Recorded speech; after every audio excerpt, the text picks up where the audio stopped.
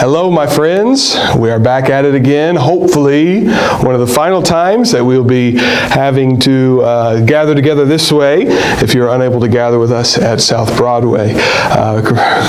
Construction renovation is going really great. The light is certainly at the end. I know I always say that. The light is at the end of the tunnel, but one of these times it's going to be true. I know I've said we think the light's at the end of the tunnel, but we really do feel like we're about to be able to give you a great timeline for when we will be back, and I think it'll be sooner rather than later. And so thank you for your patience, thank you for your prayers, thank you for your support. We're really, really excited to show you everything that the construction team has been working on and the construction company, and I think you're going to really like it, and I think it's going to help us be even more effective at making faithful followers by being able to be hospitable to those who are worshiping with us and taking care of those who need maybe better access to our facilities. And so thank you so much, folks. As we get started in the Word of God together, would you bow with me for a word of prayer? Father God, as we gather around your Word, we know that this preacher is weak and has sin and is not knowledgeable about all things like you are. So, Father, we readily admit that we need you every time we open the Bible, because this is true of all of us. So, Father, we ask that you fill us with your Spirit. We ask, Father, that you guide our minds in your word. Father, for everyone who is watching or listening, Father, we pray that you till the soil of our heart, that the word may be planted and take root, and may we enjoy all that you have promised us in our resurrection. It's in Jesus' name we pray. Amen. You ever feel like the whole world is out to get you? Do you ever feel like you can't make anyone happy? Well, that's what we're seeing in Jesus' life right now. He comes into Jerusalem, he clears the temple, declaring he is Lord of the temple, he is God, he has come to abolish the temple. Everything that we used to do in the temple to be right with God, we now do in Jesus. And that sparks controversy in every political party, every theological party, every sphere we could think of. People just don't like what Jesus is doing. Doesn't matter where they're coming from. He is an equal opportunity offender. We saw last week the Pharisees and the scribes, the more conservative political parties of Israel. They were trying to trap him and trick him. And today we're going to see the more liberal parties of Israel don't like what Jesus is doing, and they try to trip him up and to make him stumble. And I think this is a good illustration for our life. If both extremes in our culture has a problem with the way we're following Jesus, there's a pretty good chance that we're following Jesus the right way, because the extremes in his culture didn't like the way that he was walking. And so, yeah, sometimes if people don't like us, we're just being a jerk. But sometimes following Jesus means we're not going to be popular. We're not going to fit neatly into any box, because Jesus doesn't fit neatly into any box. So if that's what you're feeling, take heart. Take heart. It could mean that you're following Jesus in the way that you should be. So let's read about the Sadducees. The Sadducees, the more liberal political party, the more liberal religious party of Jesus' time. They come to Jesus, and likely in the temple, they try to trap him. They try to trick him. Let's read. This is Mark chapter 12, starting in verse 18. I'll give you a moment to turn there. Mark chapter 12, big number 12, little number 18. Goes like this. And Sadducees came to him, who say there is no resurrection. Well, that's a big problem for Jesus, right? And they asked him a question, saying, Teacher, Moses wrote for us that if a man's brother dies and leaves a wife, but leaves no child, the man must take the widow and raise up offspring for his brother. There were 7 brothers. The first took a wife, and when he died, left no offspring. And the second took her and died, leaving no offspring. And the third likewise. And the 7th left with no offspring. Last of all, the woman also died. In the resurrection, when they rise again, whose wife will she be? For the 7 had her as wife. Jesus said to them, is it not the reason you are wrong, because you know neither the Scriptures nor the power of God? Ouch. For when they rise from the dead, they neither marry nor are given in marriage, but are like the angels in heaven. And as for the dead being raised, have you not read in the book of Moses, in the passage about the bush, how God spoke to him, saying, I am the God of Abraham and the God of Isaac and the God of Jacob? He is not God of the dead, but of the living. You are quite wrong. Okay, what's going on here? What's going on here? Jesus is very popular. Jesus attracts the crowds everywhere he goes. We had the Pharisees, the more conservative end of the spectrum, last week try to trap him. And now we have the liberal arm trying to trap him, the Sadducees. Sadducees, we don't know a ton about their origin, but we know some of the things that they believed. They believed only in the first 5 books of the Old Testament. That's called the Pentateuch, 5. Genesis, Exodus, Leviticus, Numbers, Deuteronomy. That's what they believed was Scripture. So they cast off everything else. They also, more distinctly, what we talk about most of all when it comes to Sadducees, is they rejected the idea of a bodily resurrection. Now, what does this mean? What does this mean? This means that when someone dies for the Sadducees, they believed that we decayed in the ground and that was it, that we ceased to exist. What a bleak and hopeless existence and belief that must be. Can you imagine? But this is what they believed. This is what they taught. They believed in God.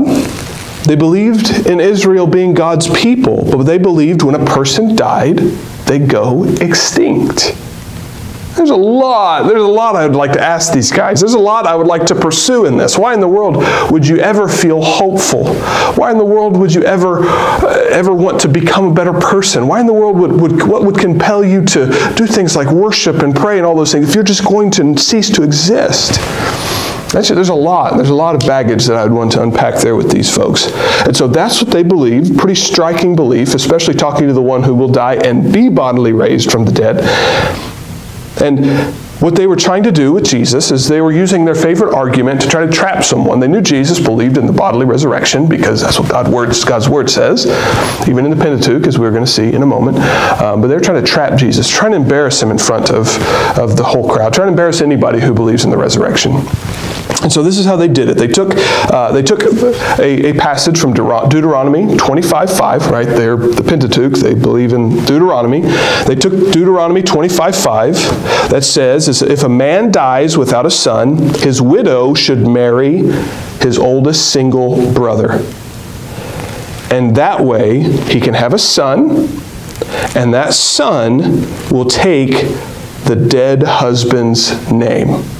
Are you with me? The man and wife are married, have no children. The man dies. In order to carry on his name, his brother, single brother, should marry his widow, have a son, and the first son takes on the dead husband's name. Are you with me? And so this was a way to show honor to that person's name, that your name won't fall away. There's a lot of other reasons for that, but the main reason the only reason the Sadducees brought this up was to trick Jesus, trick anybody who believes in the resurrection, because they said this: what if a woman marries a husband who dies without a son? And then she marries his brother, who dies without giving him a son. And then the next guy marries her. The next brother marries her and dies without giving a son. All the way down. And in total, she has married 7 brothers without sons to carry on anybody's name. Well, first, I'd start asking some serious questions to this woman if this was a true person. Your husband just ended up dead. There's something crazy going on here. You've had 7 of these guys. But if this was a true statement, a true story, of course this is an extreme. But if this was true, they said, well, see, whose wife would she be in the resurrection? Would she be the first guy's wife? Because that was her first. Would she be the last guy's wife? Would she be somewhere in the middle? Whose wife would she be? And in this way, they're supposed to argue and say, see, the resurrection is silly. Because it couldn't work out this Deuteronomy 25:5 command. So therefore, they would say, see, look, it's a ridiculous thing to believe that people could rise from the dead. And so, Jesus answers them. Jesus, who is the resurrection and the life. Jesus, who has set up this entire system of salvation, of who knows the end from the beginning, who knows everything that's going to happen. And he looks at them and he says, you're wrong because you just don't know what you need to be knowing. There's a lot the Sadducees didn't know. He says, after the resurrection, humans will not be given in marriage. Marriage will not be a human institution. We'll be like the angels. Now, it doesn't mean like angels in every respect. We'll be like the angels when it comes to marriage. That will not be an institution for humanity after the resurrection of the dead. He says it like this. As for the dead being raised, have you not read in the book of Moses, in the passage about the bush, how God spoke to him, saying, I am the God of Abraham and the God of Isaac and the God of Jacob. He is not God of the dead, but of the living. You are quite wrong.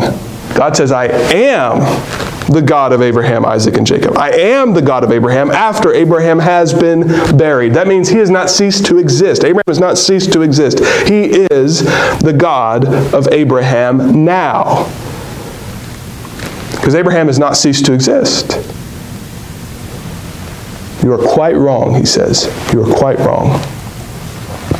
And so, we are going to discuss 4 things that the Sadducees didn't know, that you and I need to know. First thing, the Sadducees didn't know the truth of the resurrection of the dead. Now, maybe this is something that you haven't heard much, or maybe this is an area of your faith that's maybe less developed. I don't think we talk about this very often. But Jesus is not the only person who will be resurrected. We talk about Jesus' resurrection all the time, as we should. That is the central event in our faith. We are saved because Jesus is alive. Paul said if Jesus stayed dead, we are most to be pitied because we are still in our sins and we are going to hell. But Jesus was resurrected from the dead. But he's not the only one to be resurrected. This is what the Bible says. Let's go through the biblical evidence, biblical understanding of what resurrection is. Resurrection, first, is physically seeing God after our body has died, decayed, and been destroyed. This is what Job says. Job 19. Listen how beautiful this passage is. Job 19, 25 through 27. For I know that my Redeemer lives, and at the last he will stand upon the earth. Wow, this is Old Testament stuff. My Redeemer lives, and he will stand upon the earth. He will have feet to stand upon the earth.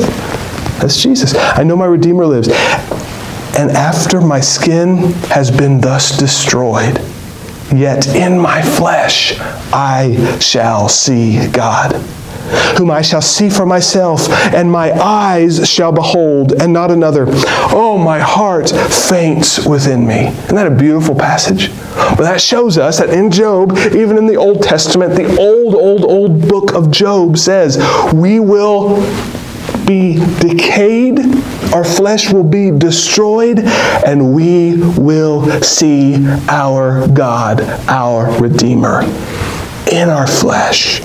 with our eyes. That's what resurrection is. Resurrection is a body, physical body, dead, gone, buried, decayed, destroyed. And then in God's power, He resurrects that physical body again. Gives life to that physical body. Gives life to that dead person again. So that physically they will see God. Our eternal destiny is not to be floating around on a cloud like some spirit. Our eternal destiny will be a physical, resurrected body walking with God in the new heaven and new earth. Resurrection. I'm jumping ahead of myself. So, that's what resurrection is. Number 2, all people will be raised from the dead. All people will be raised from the dead. John 5:28 and 29 says this, "Do not marvel at this, for an hour is coming when all who are in the tombs will hear His voice and come out." All who hear the voice of Jesus will come out of their tombs. All. Everybody, not just believers, everybody will be raised from the dead someday by the voice of Jesus. Okay, all people be raised. Now, what will happen when they are raised? What will happen when we are raised? Revelation 20 gives us insight to what will happen. It says this, "Then I saw a great white throne, and Him who was seated on it. From His presence, earth and sky fled away, and no place was found for them. And I saw the dead, great and small, standing before the throne, and books were open. Then another book was opened, which is the book of life, and the dead were judged by what was written in the books according to what they had done. And the sea gave up their dead who were in it. Death and Hades gave up the dead who were in them, and they were judged, each one of them, according to what they had done."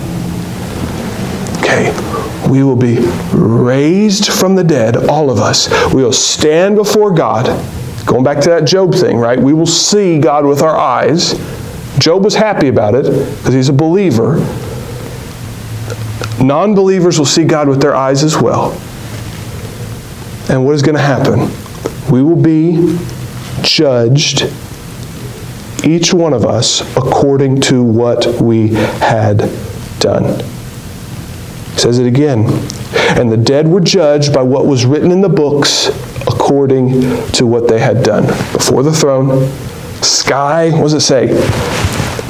Sky fled away at who was seated on it. I mean, this is an important moment. This is a heart-shaking moment. The sky flees. The throne is there. The one seated on the throne will judge the dead by what we have done. So what will happen? The dead will be raised. The righteous will be judged. And the wicked will be judged.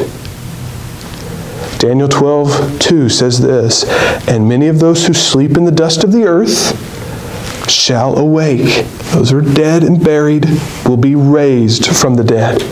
Some to everlasting life, and some to shame and everlasting contempt. The wicked will be judged, and they will experience not eternal life, but eternal shame and eternal contempt. The end of John 5:28-29, we read a little bit of it earlier. It goes like this. "Do not marvel at this, for the hour is coming when all who are in the tombs will hear His voice and come out, those who have done good to the resurrection of life, and those who have done evil to the resurrection of judgment." Resurrection of life, Daniel says, everlasting life for the righteous. The resurrection of judgment to those who have done evil, everlasting shame and everlasting contempt. The resurrection of the dead. And so now we're thinking, Christian, you're thinking, How in the world could anybody be saved? Because we know that for all have sinned and fall short of the glory of God, Romans 3:23. We know that we have all done wicked things, that our heart is twisted and broken. We know these things. So how in the world can anybody be saved? When the dead is raised in the last day, Jesus is going to find us all sinful. So if all have sinned, how can anyone be raised to eternal life? Jesus says this, John 6:39-40. And this is the will of him who sent me, that I, Jesus, should lose nothing of all that he has given to me, but raise it up on the last day. For this is the will of my Father, that everyone who looks on the Son and believes in him should have eternal life. And I will raise him up on the last day. Isn't that amazing? So we'll be raised and judged. And we will be judged on what we have done. And those of us who have looked to the Son and believes in him shall have eternal life. And so we are judged on what we have done. Have we placed faith in Jesus? Have we repented of our sins and trusted in Jesus? And if we have, then what we have done is righteousness. We have followed Jesus, which is the most righteous thing that we can do. And of course, we have faith in him. This is not a good work that saves us. But as we follow Jesus, we are filled with the Holy Spirit, and God the Holy Spirit will begin to produce righteousness in us. So we are credited with Christ's righteousness when we place faith in him. God, our bank account says 0 righteousness, and we have been given credit of Jesus' righteousness. And so we're declared righteous. And we are also learning to walk like Jesus because the Holy Spirit has empowered us to begin to live like Jesus. Can we take credit for any of that? No. But we do start producing righteousness. And so as God judges those who follow Jesus, he judges us by the works that we have done in the Holy Spirit after being saved. The evidence of salvation is good works produced by God the Holy Spirit.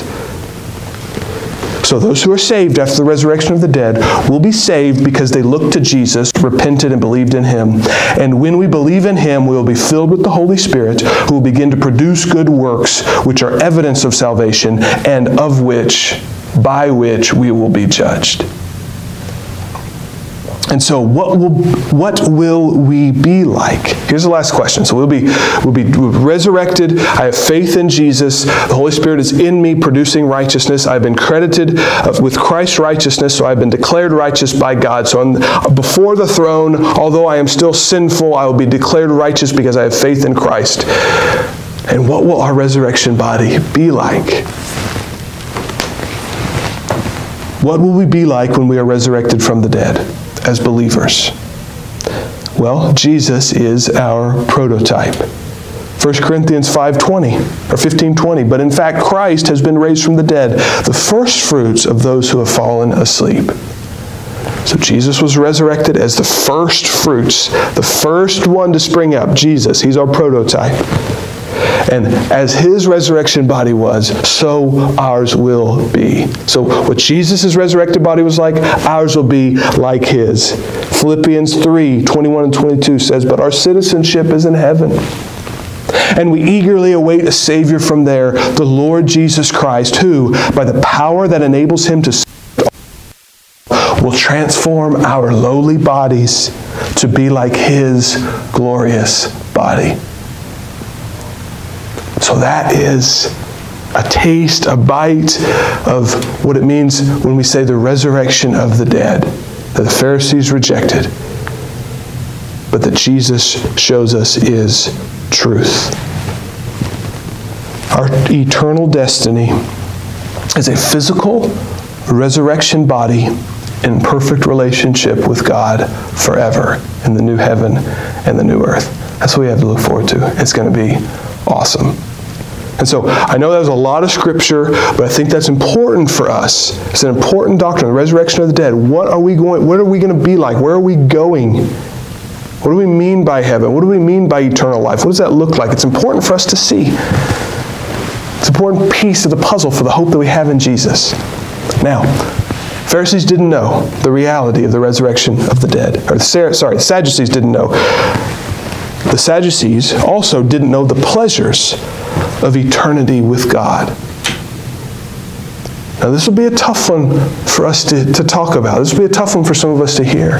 See, the Sadducees, part of their assault on the resurrection of the dead was saying, hey, I'm going to take the most important relationship in many people's life, and I'm going to show how that relationship that gives tremendous joy, that is a tremendous blessing, I'm going to show how marriage can't exist in eternity after the resurrection. And their thinking is, if I take away marriage, one of the highest, if not the highest, relationship that many people will have on earth. If I take that away, surely the resurrection of the dead will everything else will just fall like a house of cards. But see, what the Pharisees didn't realize is that the pleasures of eternity will far outstrip anything that we experience on earth. The Sadducees didn't realize, didn't understand, didn't know that God has things set out for His people in a resurrection life, the joys of which we can't even hope to imagine. You see, eternal life will be an improvement on even the best things of this life. My friends, being with Jesus in eternity, in our resurrection bodies, will be better than our best relationships in this life. Marriage is a great thing. However, even the best marriage that's ever existed is bad in comparison to our relationship with Jesus. Paul says it like this: whatever gain I had, I counted as loss for the sake of Christ. Philippians 3:7. Christ is an improvement over even the best things in life. So, our relationship with Jesus will replace and eternally and infinitely exceed all our earthly relationships, even marriage. And so Jesus says, yes, we will not be married and given in marriage in heaven, but that is okay, because we have better relationships in store than even the best that we experience here on earth. I hope that's clear. The Pharisees thought, if I take marriage out of the equation, everything falls apart. Jesus says, no, you're right. Marriage is not a part of the human experience for eternity in heaven with God. However, it will be replaced by something even better. That's great news. That's great news. As good as our marriages can be, we have better things in store. What a blessing. What a blessing. And that's a blessing, our single brothers and sisters. We do a bad job of ministering to you so often. But listen, marriage is not an eternal relationship that you will be left out of. No, God has something that is so much better than marriage in store for all of us when it comes to relationships. Isn't that good news? That's great news.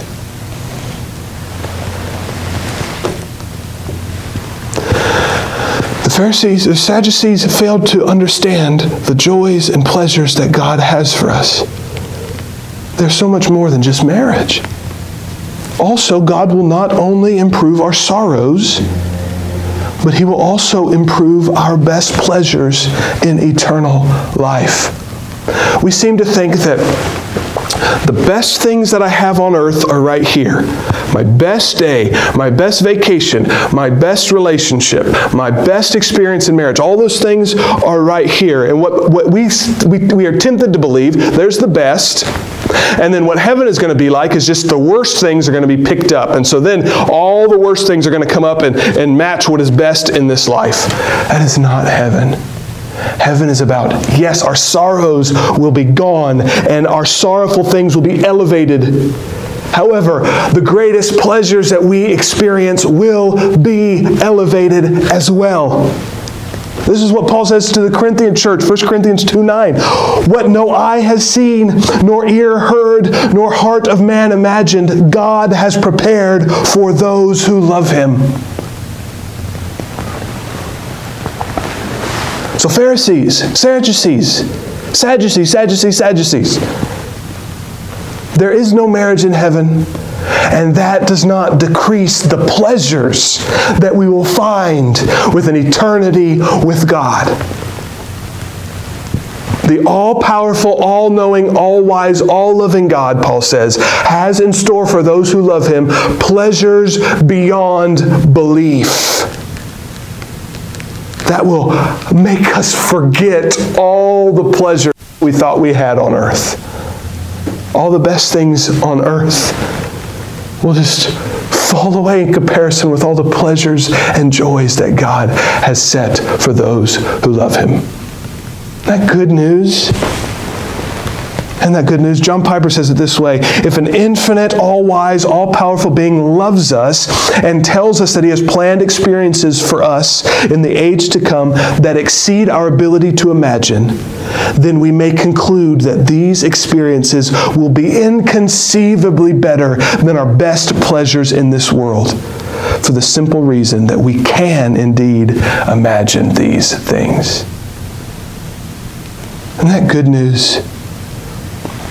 The pleasures we receive from marriage will be replaced and exceeded by our relationship with God in eternal life.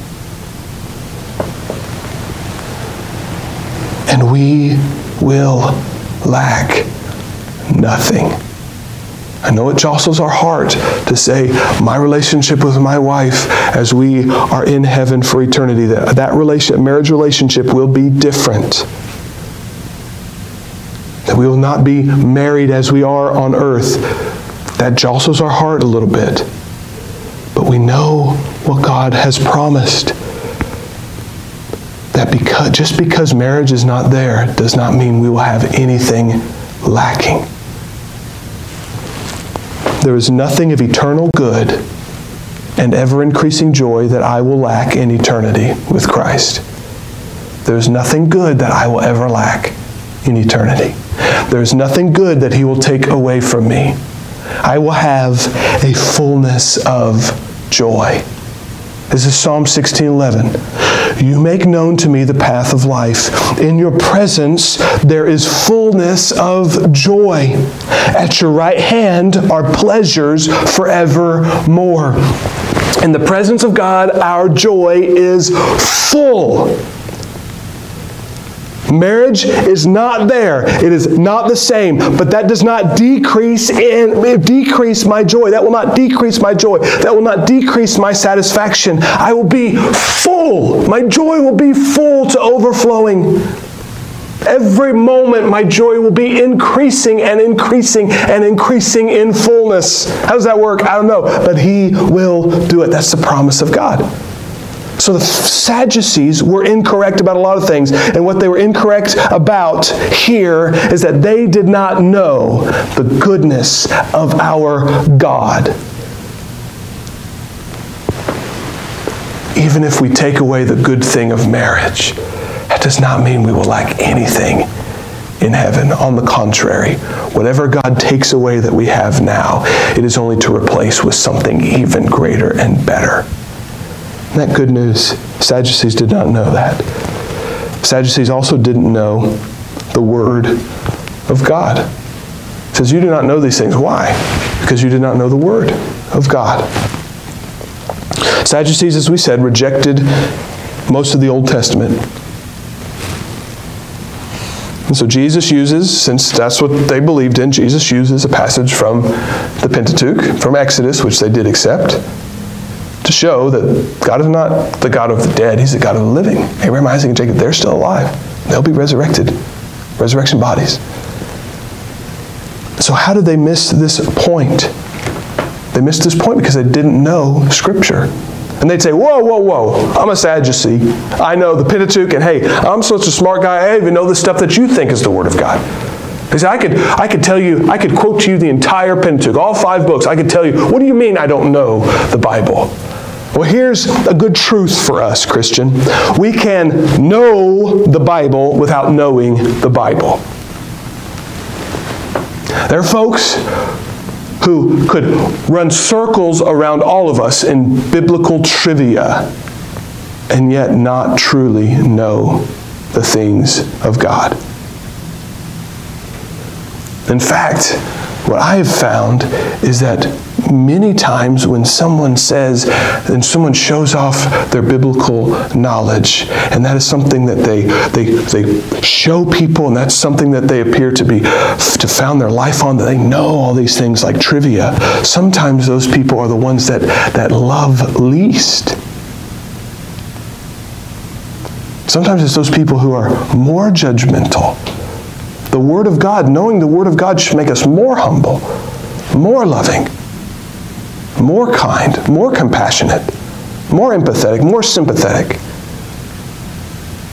But instead, what's happened for the Sadducees and Pharisees is their trivia knowledge of the Word of God has not increased their love,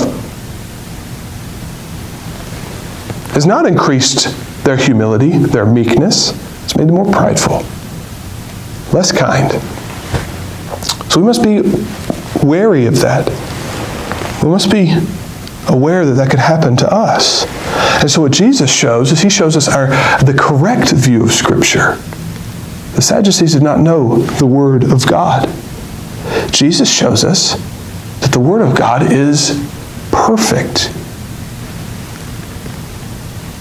Listen what Jesus says again. And as for the dead being raised, have you not read in the book of Moses, in the passage about the bush, how God spoke to him saying, I am the God of Abraham and the God of Isaac and the God of Jacob. He is not God of the dead, but of the living. You are quite wrong. Jesus' whole argument stems on for us, a 2-letter word, am. He says am instead of was. Now, what's the big deal? Jesus is showing us that the Word of God, down to each individual word, is perfect and exactly what God wants. And we can balance our theology.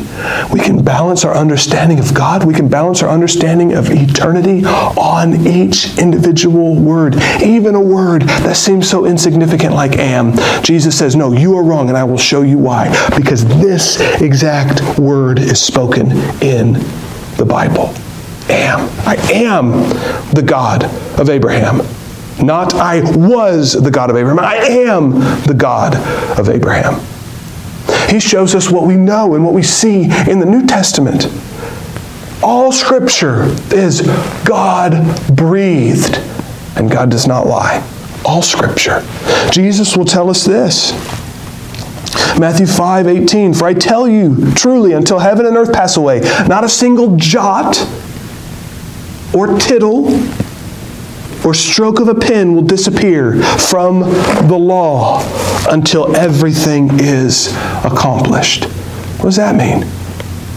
Dot of the I, cross of the T, stroke of the pen. Down to the minute details, the Word of God is perfect.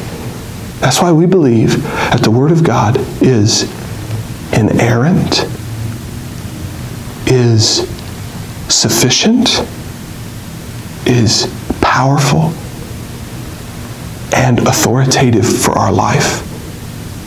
Because it is perfect. It is the Word of God. It is the communication of God that we can rely on, that we can build our life upon, even the ams.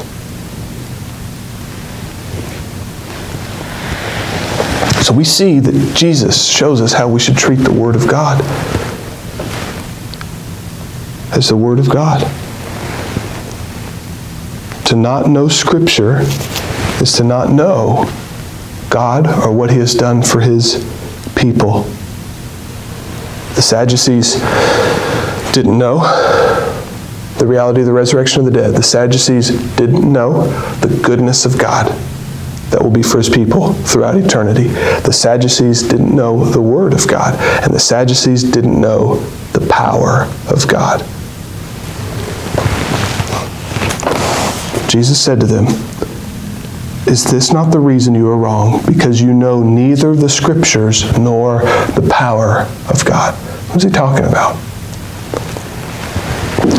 The power of God is best displayed for us in the resurrection of the dead. That is the picture of what the power of God can do for us. It is a picture of how God conquers our enemies. It is a picture of how strong God is, and all that he wants to do, he will do. It is a picture of the power of God that he is willing to unleash on those who follow and trust in Jesus. It's the power of God. The power of God is the picture by which he displays and he shows us how powerful he is. The power of God is summarized in resurrection. It is summarized in this: he makes dead people alive.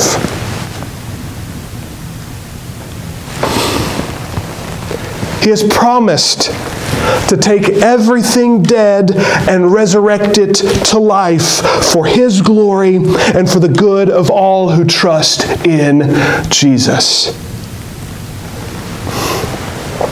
It's the power of God. He resurrects sinfulness and makes it righteousness. He resurrects a sinful person and makes him a righteous person. We can't do that on our own. Paul tells us we were dead in our sins and trespasses, but made alive in Christ Jesus. Resurrection of the dead is the picture of how we become righteous, how we become right with God. The power of God in resurrection. And if he can resurrect dead bodies, dead people, he can resurrect dead marriages. Since he can raise Jesus from the dead, since he will raise us from the dead, what can't he do? What can he do with your dead marriage? He can raise it from the dead. What can he do with your dead heart? I am just so overcome with bitterness or hatred or racism or a judgmental attitude or critical eyes that want to criticize everybody. What's dead about your heart? Jesus can resurrect your dead heart to life. The power of God is summarized in resurrection. He can resurrect dead relationships, dead friendships. He can resurrect dead jobs. I'm in a dead-end job. God can resurrect your job, give you a purpose to glorify him even at your place of work. He can resurrect even dead jobs. He can resurrect dead churches. The power of God can resurrect dead gatherings of believers that have decided other things other than the gospel are important. He can resurrect dead churches that have decided being a country club is more important than reaching the lost for Christ. He can resurrect dead churches that have gone away from the Word of God. He can resurrect. Isn't that good news? The Sadducees don't understand that because they don't know the power of God is summarized in the resurrection. And of course, the power of God shows us. He is made manifest, showed us clearly, in that he can resurrect dead souls that are dead, destined for hell, for an eternity of shame and contempt and sorrow and suffering, of eternal death, which is eternal conscious suffering. He can resurrect a soul destined for eternity in hell, can resurrect us in this life to eternal life. Isn't that good news? That's why he calls it, that's why it's called eternal life and eternal death. Eternal death doesn't mean we cease to exist. No, it is an eternity of experiencing the things of death. And he resurrects us in Christ Jesus into eternity of life with him. So to reject the resurrection is to reject the power of God. Because that's what he does. He loves bringing dead things to life for his glory and for the good of his people. So, this is the offering that God makes to you. Whatever is dead in your life, Jesus offers to resurrect it for his good, for his glory, and for your good. Dead relationships, Jesus can raise them from the dead. Dead marriages, Jesus can raise them from the dead. Dead churches, Jesus can raise them from the dead. So what in your life do you need to hand over to God and ask him to display the power that he has in raising it from the dead? Most importantly of all, if you're watching this and your destiny is eternal death, which is eternal conscious suffering, contempt, shame, due to our sinfulness. Is that where your destiny is? Well, God has offered to resurrect you to eternal life through repentance and faith in Jesus Christ. It is a free gift of grace. Scripture says not by works. You don't have to work hard to earn it. We don't earn it. It is a free gift. We accept it. So if you're watching this today and you know your eternity is destined for eternal death in hell, I urge you, repent and believe the good news that Jesus Christ saves all who trust in him. We love you. May God show you the power of his resurrection in all areas of our lives and your life. We'll see you again next time.